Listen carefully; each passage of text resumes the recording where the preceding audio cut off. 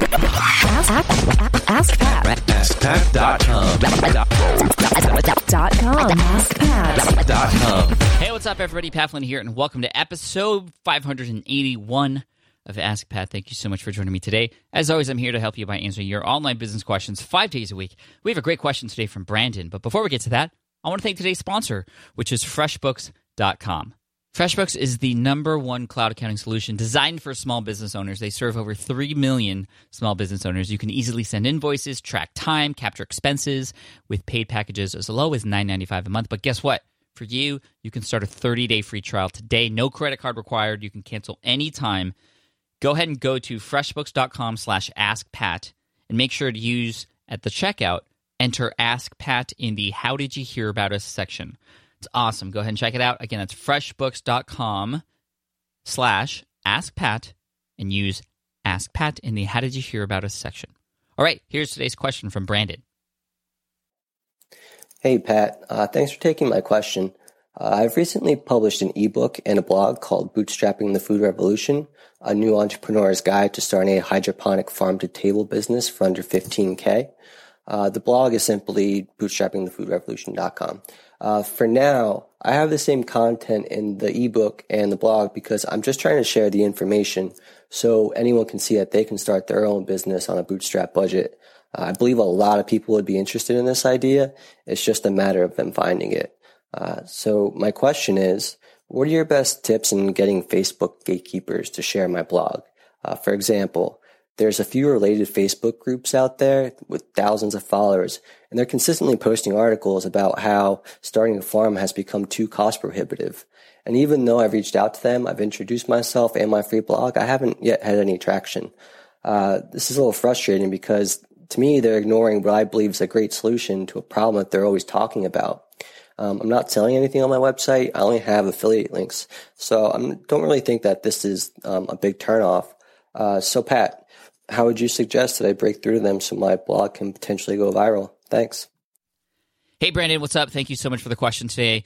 I appreciate this question because definitely going and reaching out to Facebook influencers or gatekeepers, as you say, which is a kind of a cool term for it, because they are really the people at the gate before you could potentially go viral on some of these platforms. And Facebook is definitely a big one out there. And there's a lot of great groups, a lot of great communities out there where if you get in good with the leaders of those communities, they can definitely share your stuff to their audience, and you could actually get a lot more traffic, a lot more exposure, subscribers, and even customers in that way. So I'm glad that you're already trying to reach out and have conversations with them. However, you do need to capture their attention in one way or another, and I have a few ideas for you that you can use if just simply reaching out and having a conversation with them is not working. So here's one thing that I would recommend doing that has worked in the podcasting world. I've shared this tip before. A lot of people have used it. You can do it whether you have a podcast or not, and that is actually interviewing those owners or those admins. So you go into a group, you get access to it, you can actually click on members, and then in the members section in Facebook, you can click on admins to see who the leaders are. You can reach out to all or just one of them, maybe the one that you know is most active if you've been in this community already. And even before you get into reaching out to them, it might be great for you to become a part of the community too. And that way you actually start to build a relationship, not just with them because they'll see you actually being involved and adding value to the community, but you're building a relationship with the people who are in that community too.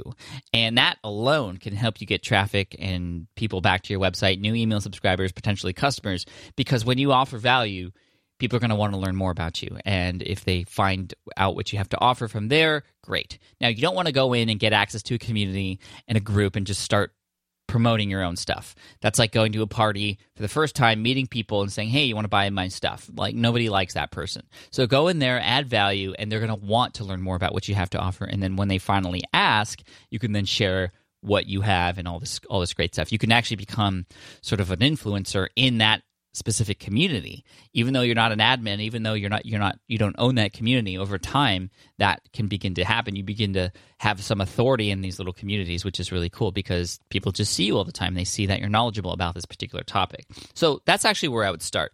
The other thing you could do is reach out to those admins, like where I was going earlier. And when you reach out to them, actually ask them for an interview. That captures their attention. Hey, I want to interview you for my blog. Can you answer this one question for me? Those types of questions and engagements gets people to actually pay attention because they know that they're going to be featured somewhere else. So on your blog or on your website, for example, you might want to compile the top answers from the top 5 influencers in this space about one particular item related to your topic. And that way you actually get to talk to them. You get to provide value to them because you're actually linking back to their websites and sharing them. And likely they're going to want to share that article with their community. This is where it works really well when you interview somebody on a podcast, for example, because you're asking them questions, you're making them look great, they're featuring themselves and their community. Of course, when that thing comes out and it's public and is published, they're going to want to share it with their community, and you'll get a lot more exposure that way through that association. So asking that person for an interview or featuring their answer to a question on your website is a great way to start to get some traffic back to your site, start to get noticed, start to have a relationship where you're actually providing value to these people too. Other than that, you can actually offer to pay them to actually promote, do sort of a reviewed post, or you could pay them money, or you can do a share for share, an S for S as they call it. So that's kind of a you scratch my back, I'll scratch your back type of thing. So if there's something that you could do for these people, this is in a less organic way, like I talked about earlier. The interview one is sort of more organic, it's more natural. This one is hey, I will pay you money, or I will do this service for you, or I will do this thing for you in exchange for you actually promoting this article in your Facebook community. So you can start that conversation that way too. Of course, that incentive is really important. So those are the kind of things you can do to actually capture these people's attention, and just keep trying. I think that's the only thing. You don't want to give up. You obviously don't want to be pushy, but if reaching out to the admins is not working, try going into the community and becoming an authority there yourself. And you can only do that by adding value and getting to a point where then they are interested in what you have to offer. So you can almost kind of bypass those gatekeepers and become a gatekeeper in and of yourself in these different communities that way. So Brandon, thank you so much for the question. I appreciate you. We're going to send you an Ask Pat t-shirt for having your question featured here on the show. And for those of you listening, if you have a question that you'd like potentially featured here on the show too, just head on over to askpat.com. You can ask right there on that page. I also want to thank FreshBooks.com for making it super easy for myself and a lot of other people to manage our books, to keep track of our finances, money coming in, money going out, also the invoicing too. And they also have an award-winning mobile app so you can keep track of your finances on the go and see what's going on in your business too. So if you want to check it out for 30 days for free, no credit card required, just head on over to freshbooks.com/askpat and use Ask Pat in the How Did You Hear About Us section. Cheers, take care, thank you so much, and here's a quote to finish off the day. And today's quote is from Ralph Waldo Emerson. He said, "The only person you are destined to become is the person you decide to be." Cheers, take care, and I'll see you in the next episode of Ask Pat. Bye.